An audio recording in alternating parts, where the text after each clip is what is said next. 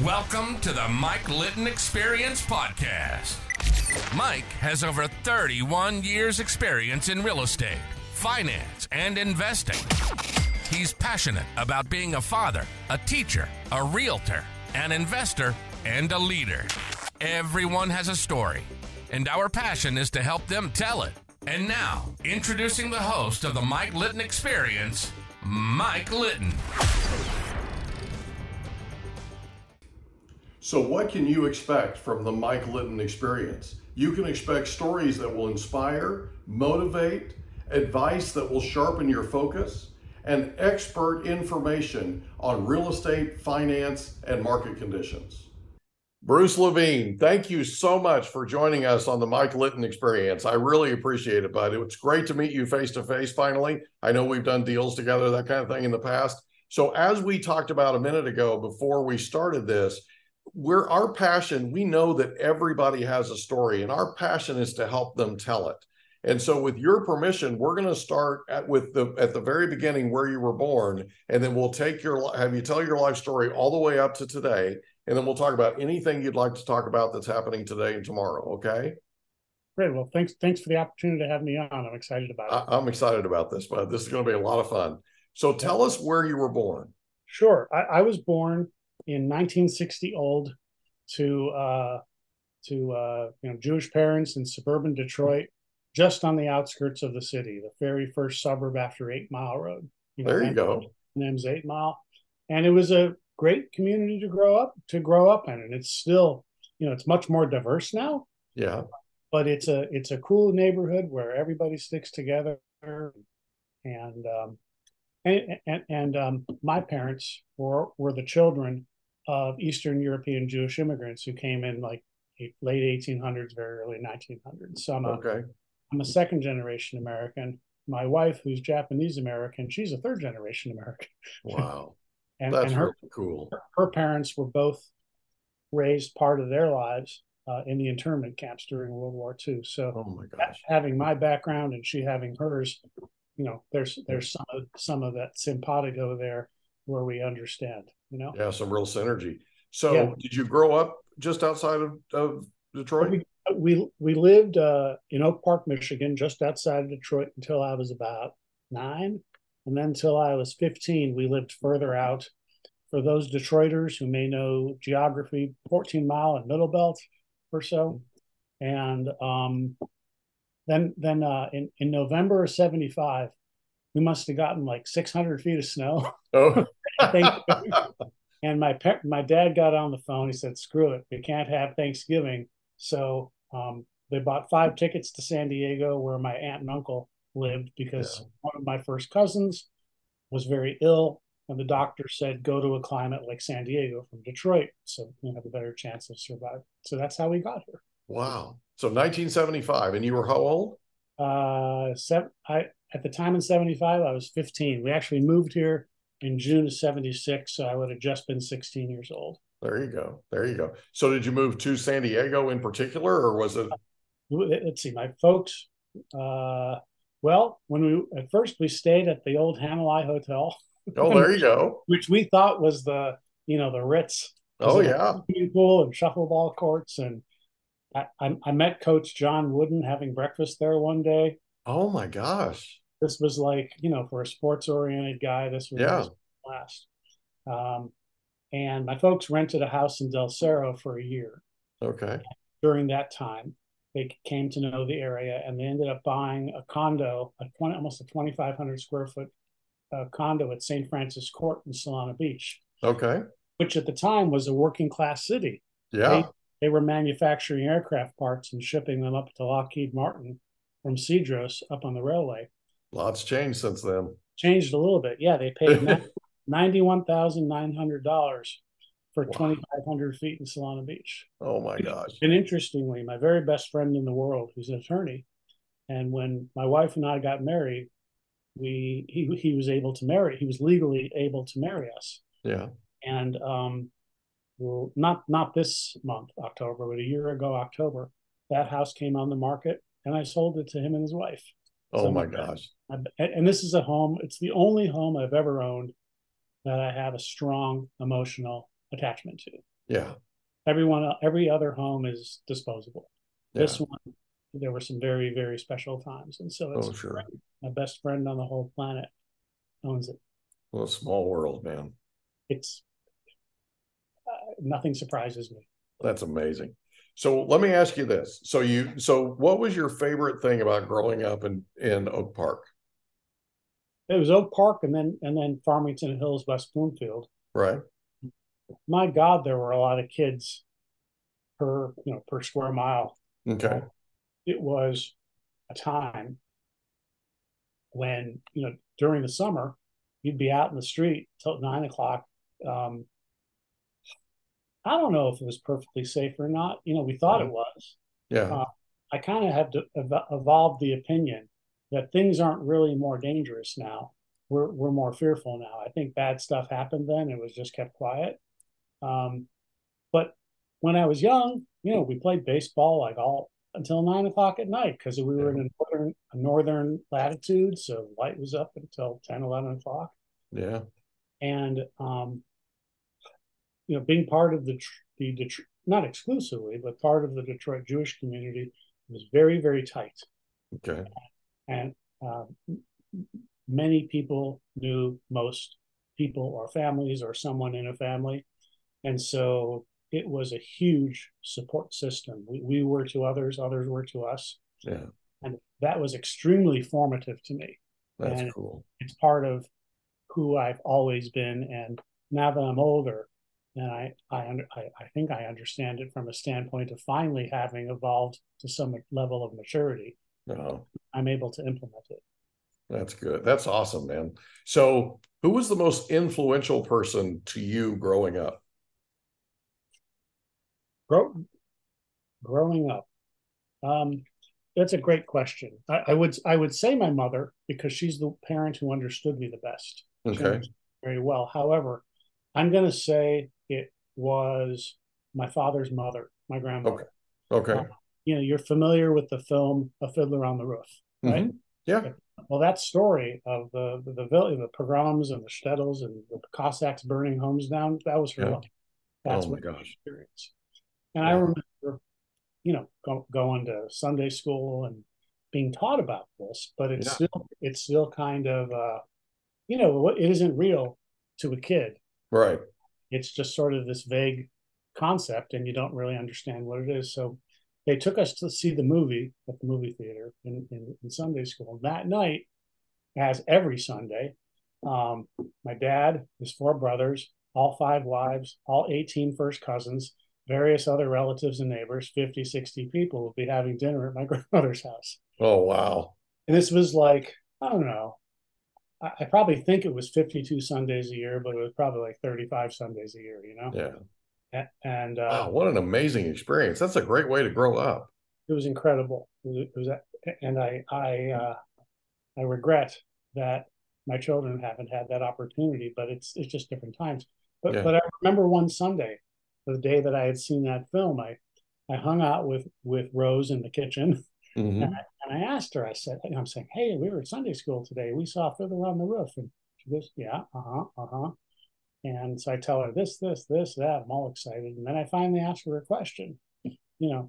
Like a realtor, yap yap yap yap yap yap yap. Finally gets around to asking a question, right? Yeah. And I said, "Is that what it was like?" And all the blood. I'll never forget this. I can picture it perfectly. All the blood drains from her face. She turns halfway away and says, "It wasn't that good." She said what? I'm sorry, we lost you for a second. She said, "It wasn't that good," Oh wow. and Oh I and it gosh. just floored me. Oh yeah. And then later, much later, when Bonnie and I got married, and when I came to know her family, and I learned that both her mother's family and her father's family had trusted their best friends, who were their neighbors, they gave them cash to make mortgage payments on their houses during the weeks or months or years that they would be interned. They were good citizens. They wanted to serve in the military, but they weren't Sure. allowed. Um, and in both cases, their neighbors took their money, didn't make the mortgage payments, and then bought the houses at foreclosure on the courthouse steps with Oh no. family's own money. Um, And so I wrote a Brian Buffini style letter of the heart a few years ago, Yeah. and in it, I told this story, Right. and I think it is because so many people close to me lost their homes Yeah. for reasons that had nothing to do with anything other than hatred and bigotry. Yeah. That I find it so damn fulfilling to help people. Certainly I like listings; they bring me control and controlling of time and efficiencies. But I get a real great deal of fulfillment by helping people buy homes who think they would never be able to. Yeah. The I first do too. when they're the first one in their family that's ever even come close, Yeah. do it. It it is powerful, It and is. that's where it comes from. Changes people's lives, man. Yeah, I mean, not just financially, Yeah. because we all know about that, but it changes their lives in a way that they know their landlord can't decide to sell the house. They Yeah. can put down roots. It's a place that's theirs. They can, if it's not in an HOA, they can paint the door any color they want. Yeah. There won't be any mat pulled out from under them in this situation. Right, and people thrive when they know they have stability like that. Yeah. Whether And it's so do children, right? So and then and then statistically, and we that, know and that. then that, and Yeah. then that gets passed on Yeah. instead Yeah. of It's true. the difficult situation you were telling me about an earlier guest, which the person who overcame extraordinary odds, but Yeah. usually gets passed down and down and is problematic. Yeah, it's amazing, absolutely amazing. What a story.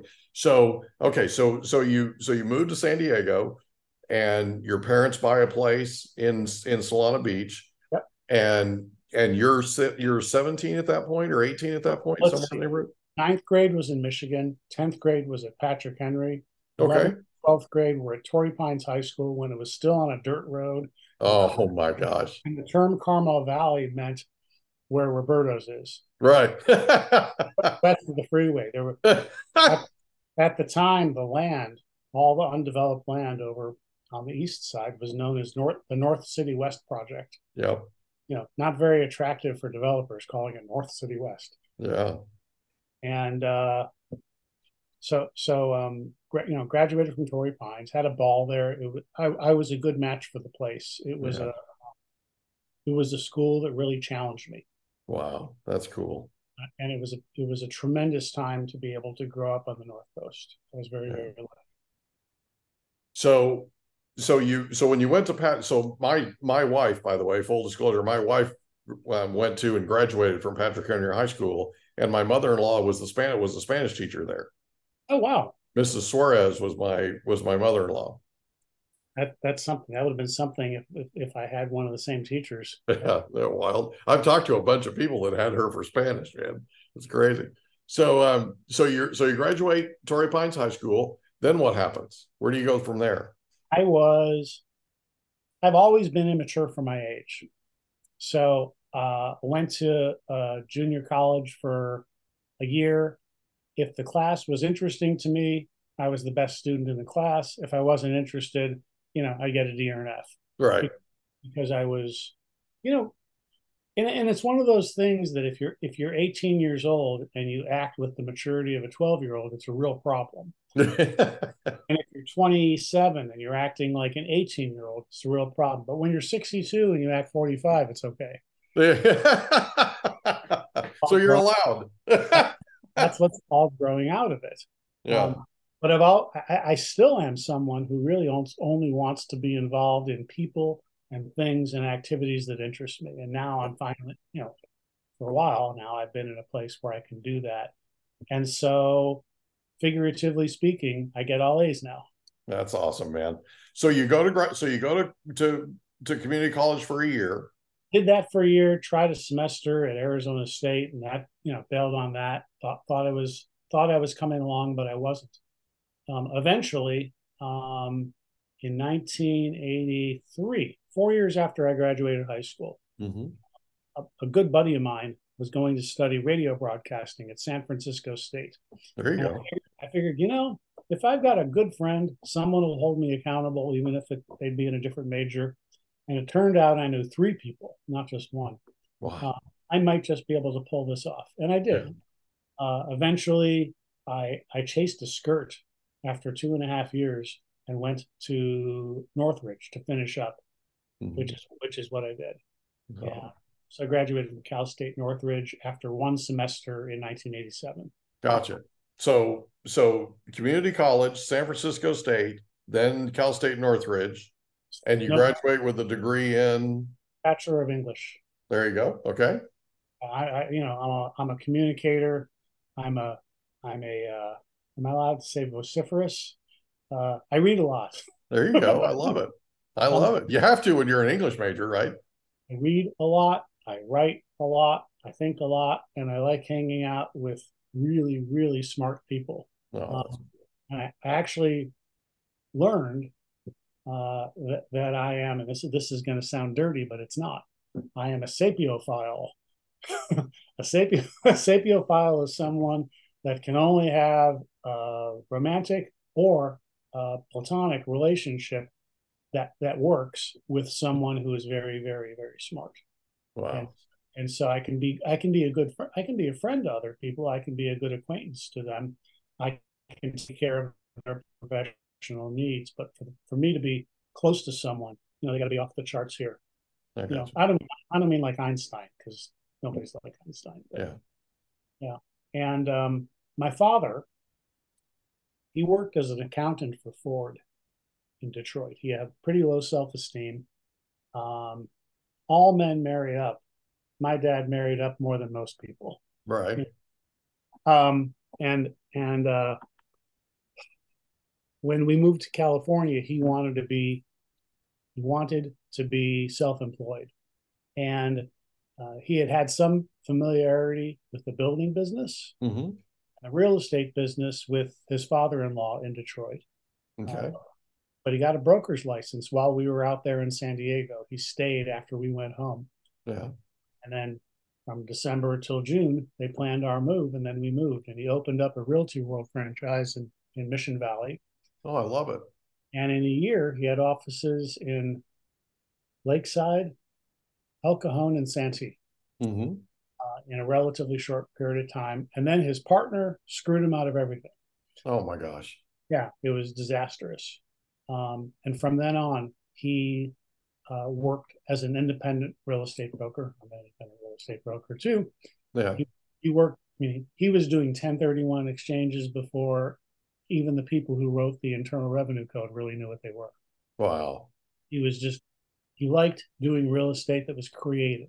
He Yeah. liked doing assumable loans and where people could fill the gap with boot other than things other than cash, the kind of stuff like old people like you and I understand. Right. Um, Creative financing with a capital C. and I got my real estate license in 1990 in Virginia. I got married in 80. I should know this. 88. Okay. First time was 88. And we wanted to move to the Washington, D.C. area. We settled in Alexandria, Virginia, got my license the first time. And I had been exposed to what my dad had done. Yeah. I understood a lot of the industry, a lot of the vernacular and the terms, but I couldn't find anybody that I thought could help me. The basic response from every broker in town that I met with was, well, there's your desk. Here's the yellow pages. Welcome to Mount Vernon Real Estate. And Dialing for dollars, baby. and remember the part where I said that if I'm not interested in something, Yep. yeah. So I did what any sensible person would do who was married and had a wife who was saying, dude, you better earn some money. I got a series of temp jobs. And Oh, is that right? That's what I did. To support your real estate habit? No, to support, I hadn't affiliated with anyone because I couldn't Oh, find anybody that I respected. I got you. Okay. That's good to have high standards, though. That's a good thing. I, I, yeah, I try to have very high standards. That's why I hang out with people like Molly, Yeah. Sean, and Brian Garrity and Wes Yeah. Shaw, Yeah. and now you. That's a good group. The really short version, by sheer dumb luck, I met a woman who was managing a Long and Foster office in Alexandria, Virginia. Okay. Largest independently owned real estate company in the mid-Atlantic United States. Yeah. It was a new office. She had been with the company for a couple of years. She had wanted an office in the Old Town Alexandria area. They made her manage an office in a crap area for a couple of years. She made them profitable. And she saw something. First of all, it took me a month of pleading to get her to agree to see me. Wow. This is a real estate office where, a pulse and a real estate license does not cut it. Correct. She was highly ethical. And if she didn't think that, if she couldn't tell the other agents that were there that she knew with certainty that you could succeed, she wasn't going to hire you, because she was only hiring people that would succeed. And there was a 24 transaction unit requirement in your first year. Otherwise, you were fired. Wow. A level of accountability that's unheard of. Yeah, here's the standard thing, right? That sounds like the perfect place for you. For me, it was because I trusted her. I respected her. I knew this was the work I wanted to do. And I didn't care that I was at the lowest commission split in the state of Virginia. Yeah. Because it was like getting a Harvard graduate school education in real estate. Yeah. All working for a 44% split. It sounded like you were going to work for a superstar, man. We remain in touch. It was like, you know what it must have been like? It must have been like those politicians working for Kennedy and Camelot. Mm-hmm. It was so utterly innovative and revolutionary and ethical and moral and always wanting to do the right thing. And, if your colleagues didn't do things the right way and you did, they were fired regardless of their productivity, because she wanted to be able to recruit agents that were good to great, and she could help become better. Yeah. But if she had bad apples, she knew that she wouldn't be able to do that. Well, she felt this, it sounds like she felt this overwhelming responsibility of the people that worked there. And it sounds like she protected them, Yeah, that's exactly right. You're extremely astute in your observation there. So I had no idea what I was doing, even though I had been trained for 4 months before I was even allowed to talk to a prospective client. I could hand calculate buyers' closing costs, sellers' net sheets using VA or FHA financing, or whatever the programs were. Right. And there were all kinds of tricks she'd throw into the questions, because it closed the first business day before Christmas. And you'd have to figure out in the mail, was the FHA payoff going to reach the lender on time, and was there going to be another month of interest? And if you blew that, you didn't pass that section of the training. Wow. Yeah, it was stunning. And the software that escrow companies use now can't do that. I used to be able to do it by hand. Wow. So when I went out and talked to people, I had no competition. Yeah. I just didn't know that. I sold 32 units in my first calendar year. Say it again. You skipped out for a second. Say it again. Sold 32 units. Oh, 32. So the minimum was 24. You sold 32. Good job. Yeah, because I was scared to death I'd get fired. So right. Because there was no other place to go. Right.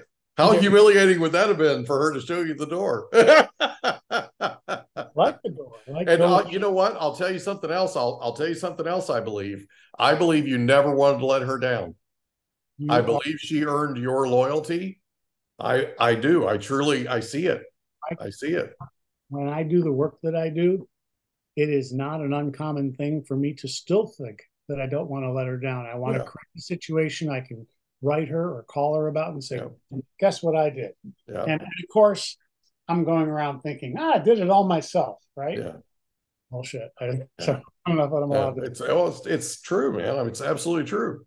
Yeah. And so it was revolutionary to me. It was just utterly life-changing. I have no idea what would have become of me if I hadn't run into this woman. So how long were you at Long and Foster's? I was there for a few years until she moved on to bigger and better things. Okay. And I bounced around, divorced, got remarried, spent a few years working for a trade association. Was that back there, or were you out here then? I was back there, Okay. and I knew I could do the real estate. But my wife, the second time I was married, she just wanted me to have a regular job, benefits, that kind of thing, and I just was not in a strong. I wasn't in a strong place. Yeah. I was kind of lost without the leader, you know? Sounds like it. Yeah. Yeah. So eventually, you know, eventually everything comes around, right? Isn't that the truth? Right. And so after the second marriage ended and I found myself a personal and professional free agent at about the same time, Mm-hmm. um, I came back to San Diego, which is where I really wanted to be. And I touched base with Diane, Mm-hmm. and she said, how would you feel about managing some real estate offices? And Okay. Diane, I haven't done a real estate transaction in 6 years. And da, da, da. Right. She said, well, that's not the answer I want. Can you think of another one? And I'd love to do that. She says, great. There's a there is a plane ticket that's waiting for you at the airport, and you leave on a 7 o'clock flight tomorrow, and you're going to Boston. And I got picked up in Boston, and for 8 months, I worked for an old Carlson GMAC company, General Motors Acceptance Corporation. Yeah. And their company was implementing Diane's strategies. Okay. She was coaching principals and key executives of large national and regional real estate firms.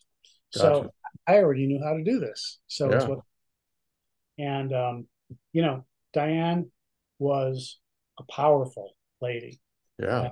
and a guy who was hired as the CEO of that company after her contract had been signed, came in, and he did not like a strong, powerful woman telling him what to do.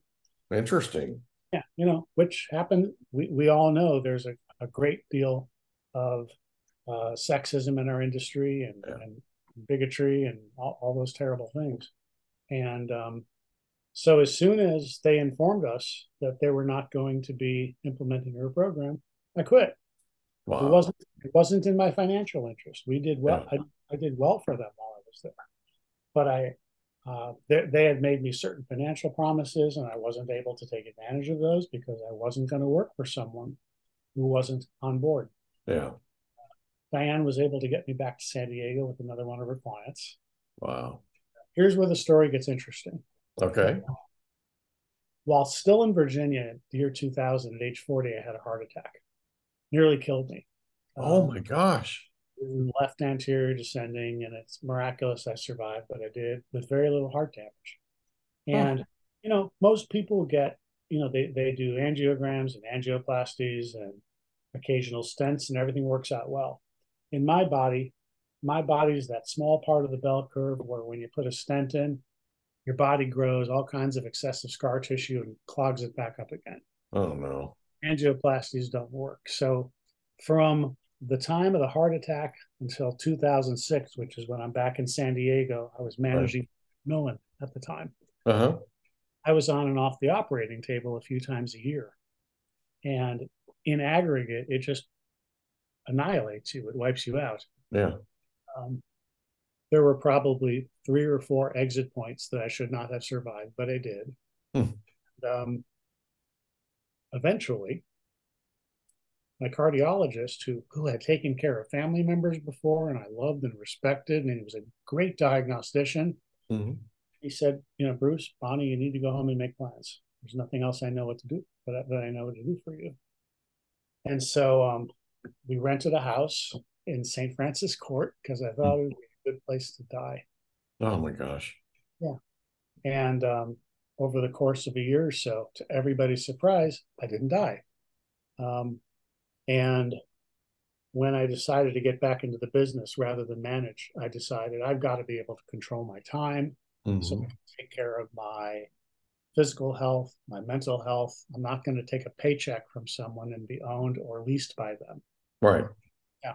So I just joined the largest, closest office that I could get to without going on a major road, which was the old Prudential California Realty office on Via de la Valle. Yeah. And I went out and I wasn't in my best shape, but I did 19 units in my first year. Oh, good And for you. that was a wealthy area. And so the average transaction in whatever that year was probably like, $1.4 million, $1.5 million, which is Yeah, now somewhere in the neighborhood. Yeah. that's how the average house is now in Claremont practically. Right. Yeah. My Times average, change. yeah, my average sales price was somewhere like around 40, no, not even that, about 30% of that. But Wow. but I did units. I've always been a units driven person. Yeah. I follow hearts and minds, and when we're well aligned, I go to the wall for them. Yeah. Diane, the mentor, taught me a simple method of how to alienate difficult, troublesome people quickly. Everything she really taught me was about developing the habit of every day, almost without thought, creating micro efficiencies that are barely perceptible. And you may not even realize you're doing it. And each by themselves is pointless. But Right. built up in aggregate over a long period of time, they become immensely powerful. And now I'm that person with with 10 million micro efficiencies working for me. That's cool, man. Yeah. So what happened with your health? So you were diagnosed and I you was were supposed supposed to expire, and that to, was what, 17 years ago? yes, that's exactly right. I Okay. My wife and I decided that we were going to search high and wide across the world and find the best healthcare that we could find. And we didn't know if we were going to go metaphysical and find John of God in the forests of Brazil, Hmm. or go to Europe or wherever. And we didn't want to make a lot of noise within our circle of friends because that's distracting. We talked to two people. I'm not going to get into who they are, but one of them knew uh, one of their children was married to someone in one of San Diego's most well-known philanthropic families. Okay. So they asked that someone in that family for the favor of trying to get me in to see um, a guy at Scripps who's extremely well known. I'm again, not going to mention the name. And it usually takes 8 months to get an appointment. I had an appointment at 10 a.m. the next day. Wow. Somehow they had a copy of all of my medical records going back to my heart attack. So it's something they can do if they want to. Yeah. Oh, yeah. Absolutely. Right. If you know the right people. Right. So he introduced me to Dr. Mimi Guarneri, who's an integrative cardiologist. She now practices in private in La Jolla. Okay. And integrative, holistic, they both mean the same thing. They do surgery, they do pharmacology, they do support groups, they do tertiary prayer, they do yoga and stress reduction techniques. Yeah. They do anything for which there is hard or what's the word, tertiary evidence. Yeah. That's So kind of an all-inclusive Yeah, approach. that's something that whatever may work, they go at it. And she said to me, I won't use her language. She's quite a pistol from the streets of Queens. Uh, really, I mean, really a pistol, like a Yeah. big, fat, powerful pistol. She said, I can help you, but you're going to have to do it. I tell you to do it. We have to keep you off the operating table because you're physically and emotionally traumatized. Hmm. And she not diagnosed, but she prescribed a treatment for me. It's a mechanical treatment called enhanced external counterpulsation. Imagine this: an hour a day, 5 days a week for 7 weeks. You lay on a gurney, so you're an outpatient. You go there every Mhm. day. Mhm. They hook up a EKG to your chest, and they hook up these very large, heavy blood pressure cuff-like devices to your legs, thigh, and rear end, and counter your heartbeat while you're lying there. It squeezes. And with your heartbeat, it relaxes. And it has the effect of forcing blood from your lower body into your thoracic area, the way vigorous exercise would do if you could do it. And over the 7 weeks, it helps grow what are at first microscopic blood vessels that provide an alternate route for blood to get to your heart. And Hmm. they continue growing even after the treatment, and they make the blockages that you have in your coronary arteries less relevant. So I went from being able to walk 2 city blocks and then collapsing to being able to walk 5 miles on the beach on sand. Wow. No other intervention. And until March of this year, you did the math right. You said 17. It gave me 17 years of efficacy with no need for any intervention. At 9 years, they did a angiogram, but only to get a clean set of films. Yeah. And then wow. That's fascinating.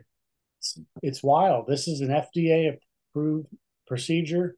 No one's ever died from it. It's so safe that it is something that it is prescribed for people in an ER setting in the midst of a heart attack.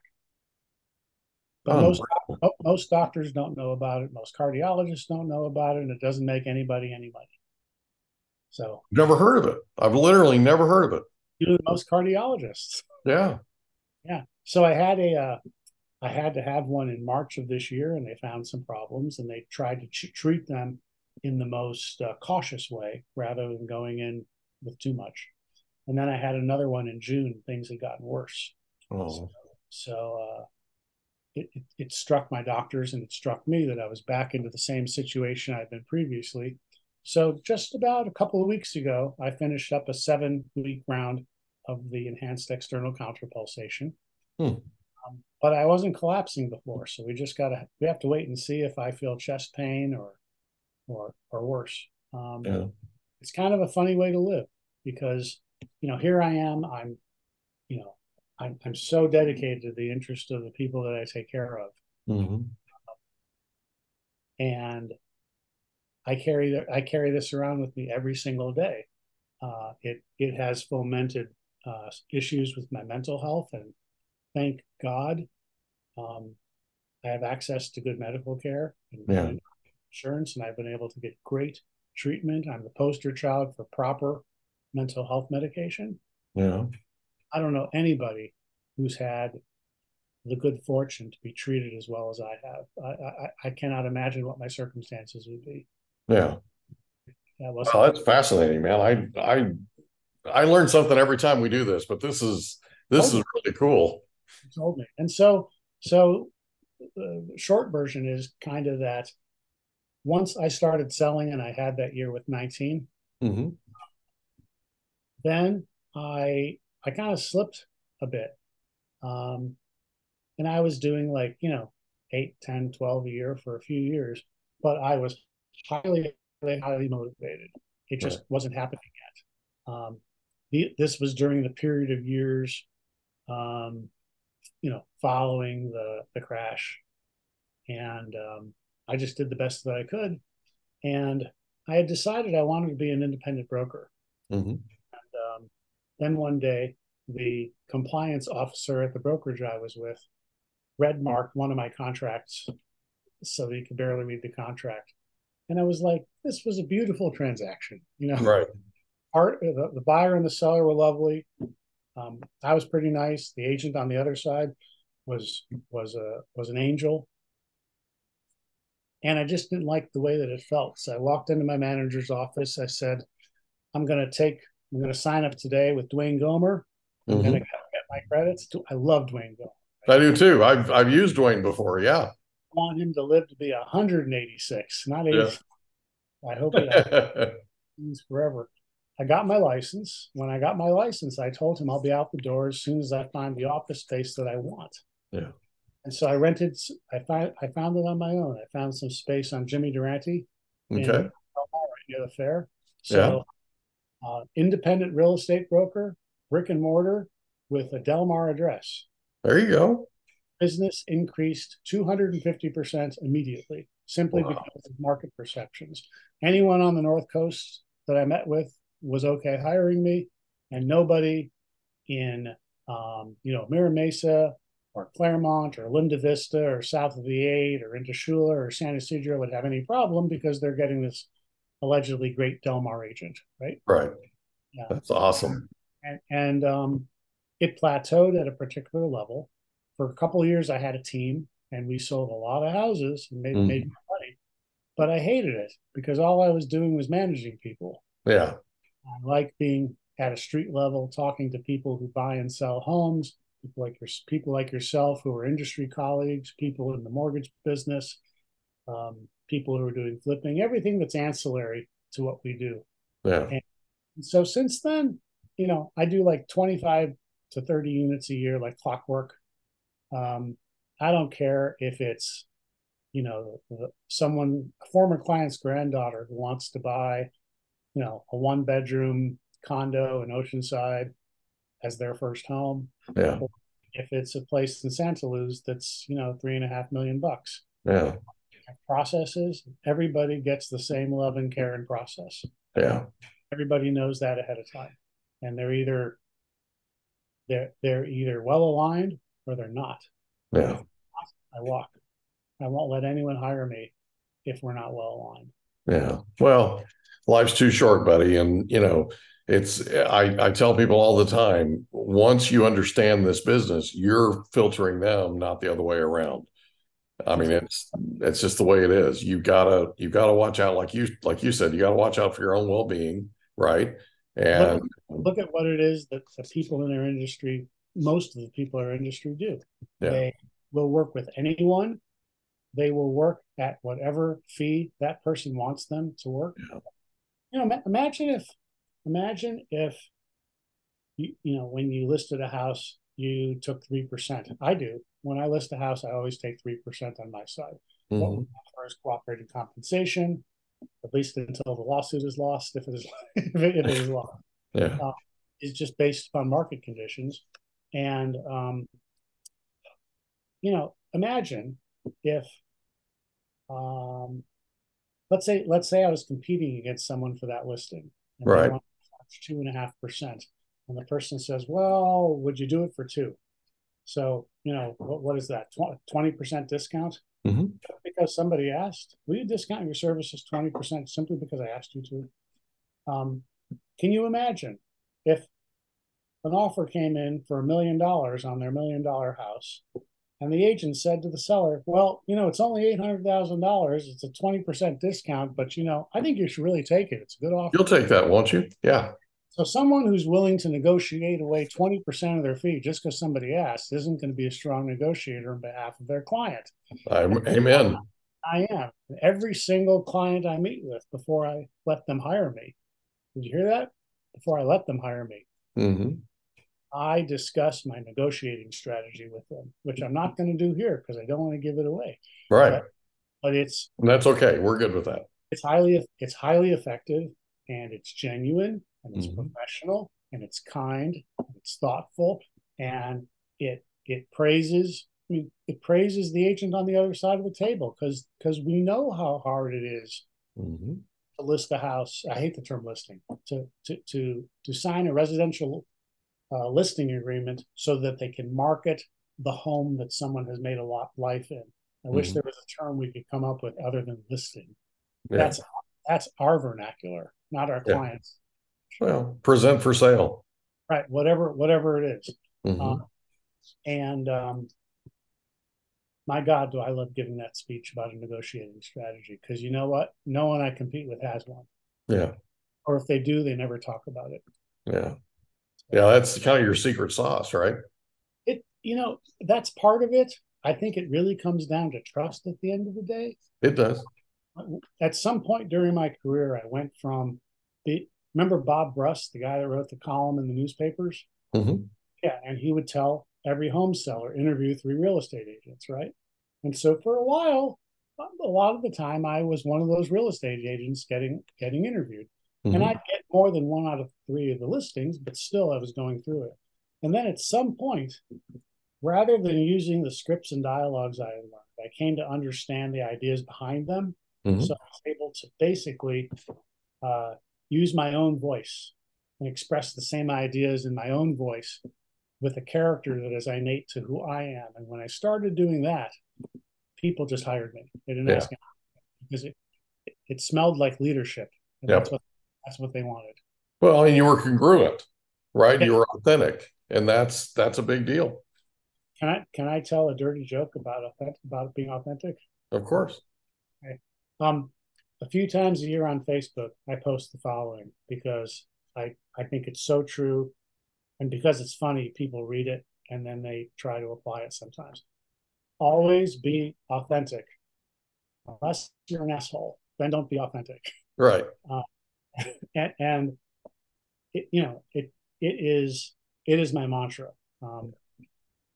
It's like Popeye. I am what I am, Mm-hmm. and I don't want to be right for everybody. I want to be right for people that I'm well aligned with, and then I do a bang up job for them. Yeah. In my career, my listings have sold, like going back to 1990, my listings have sold for above an average of 100% of list price every single year that I've worked. That's awesome. Regardless of the market. So it's fun, and I joke that I have no other skills or talents, so I hope I can keep my real estate license because I don't know what else I'd do. Yeah, that's awesome, man. Well, congratulations. I'm happy for you. So now we're present day, right? And it sounds like your health is somewhat on track. It sounds like you're still kind of feeling it out and that kind of thing, but it sounds like it's getting better, right? So is there anything today that you'd like to talk about that you're working on today? Yeah. A couple of years ago, because I can't get life insurance because of the health issues, Yeah. to invest in some residential real estate somewhere that could provide cash flow for my family should I die younger than we would like me to. Protect them, yeah. Right. And as you know, Southern California real estate just requires so much cash, Mm-hmm. highly problematic, no matter how successful you are at your business. True. And so I ignored Forbes and U.S. News and World Report, and I looked at some metropolitan areas across the United States, looking at the data and interpreting it for myself. And I went and I visited Huntsville, Alabama, in North Okay. places, which is nothing like the rest of the state. Mm-hmm. Huntsville has more PhDs per capita than any metropolitan area in the United States except for Boston. Gotcha. Why is that? NASA's there. No, Science. NASA's there. Okay. That's where they built the Saturn V rockets that went to Okay. Okay. That's where they built them. And so you've got aeronautics, you've got military, you've got that. Apple, Facebook, Google all have presences there now. Wow. About 15% of the Federal Bureau of Investigation personnel who used to be at Quantico are now at Redstone Arsenal in Huntsville. Yeah. It's an area of about 500,000 and growing. Now I'll use U.S. News in a positive way. Within the last couple of months, they've named it the best place for employment for people in tech. Wow. I'm sorry, that is not right. The best city above half or metro area above 500,000 people for employment in the United States. Gotcha. Third in the South for tech. Okay. Austin, Atlanta, and Huntsville. Gotcha. Also is named the best city to raise a family in the United States. And so I own some investment property there now. Good for you. Which I'm real happy about. And interestingly, I've sold about a dozen or so investment properties to San Diego colleagues and friends and clients as well, because they had the same need that I had. Yeah, it works. It works. Yeah. So, they pay. And because the purchase prices there are so much lower, some people, if they come into some money, they can just pay the mortgage off. Yep. And pretty cool. It really is cool. So it's also a very civil town. Like any city, it's going to have some problems, but people with widely varying opinions are polite to one another. They don't break out in fistfights over it. They might show up at the same place at a planned political event, and everybody makes their appeals and says their piece, and then everybody walks out, and everyone's nice to each other. And they go down the street and have supper together. Pretty much, yeah. That part of the country is very, very gentle, man. They're, it is, and that doesn't mean it's unsophisticated. No. I wouldn't say that. Yeah. I wouldn't say. In fact, my feeling about it, and I don't know how you feel about it, but my feeling about it is you have to be more sophisticated to have that sort of an approach. It's the lack of sophistication that's causing a lot of this division in our Yes. country. And, you know, if you're, if you are, if you think correctly, and I believe the world should, but that's my opinion. If you believe correctly, you can love somebody that's the opposite of whatever your political situation is, just as much as you do somebody who's part of your political party, Of course you can. I if mean, not more, right? I don't want to go out on a limb here too long about this, It's but okay, you can. Jewish guy, right? Yeah, This window of time right now when these horrifying things are happening. it's The amazing. family that I am closest to in San Diego is a Palestinian family. Yeah. They own a restaurant and cafe called Fairuz Cafe and Gallery. It's on Midway. And I think of Ibrahim and Sammy as my brothers, and Sahara as my sister, and their daughter Haya as my little sister. Mm-hmm. And when we see each other, we kiss each other like old Russian men would. Mm-hmm. It's just love. Yeah. And if we can do it, anybody can. I guarantee it. And it's what makes the world go around, man. It really, you know, it's funny. It translates to business. Mm-hmm. When you have the people that have the capacity to really love people in a, you know, in a correct way, and love everybody, Mm-hmm. see the good in them, and understand that we're all frail, flawed people underneath. Boy, do people respond to that well. But Amen, brother. most people just, I don't know exactly why. Maybe it's the way they were raised. Maybe it's intelligence. Maybe it's environmental. I just don't know. Nature versus nurture. Who knows? Yep. That's not my expertise. But for the ones that do recognize that, and I can already tell that's you. Yeah. You must know that helps drive your business. Oh, absolutely. It absolutely does. You know, I grew up in Oklahoma, and the single most important influence or single most influential person in my life growing up was my grandfather. My grandfather was a dyed in the wool FDR Democrat. And you know, I mean, you know, big, you know, New Deal, the whole thing. I mean, right. And that wasn't my political upbringing. And I couldn't have loved him more if I tried. There was no way. And I didn't agree with him on a lot of things. We disagreed on a lot of things, you know. But at the end of the day, whether we agreed or we disagreed, we still loved each other, and we still took great care of each other, you know. I have people hire me from practically every political background you could imagine. Yeah. Hire me because they think I'm good at what I do. Yeah. And it's interesting. Sometimes, I mean, I'm pretty progressive, but I have lots of clients who are conservative, and sometimes they hire me. Sometimes they hire me because they say, you know what? Yeah. If I was hiring someone for a political movement, I wouldn't hire you. Mm-hmm. But you're really good at what you do. You're not dissing us because of our beliefs. You know, when my wife went off about something which has nothing to do with real estate, I just smiled and said, "That's okay. Let's talk about real estate." Yeah. And they appreciated the professionalism. And I'm thinking of a specific instance here in Claremont, and I got a record high for a house of that square footage in Claremont. Mm-hmm. At the time, it was 600 grand, and everybody thought, "Oh my God, how did someone sell a house for 600 grand in Claremont?" Yeah. But it was quite an accomplishment, and they needed it. They needed it to be that accomplishment to accomplish what they wanted. So what's his name?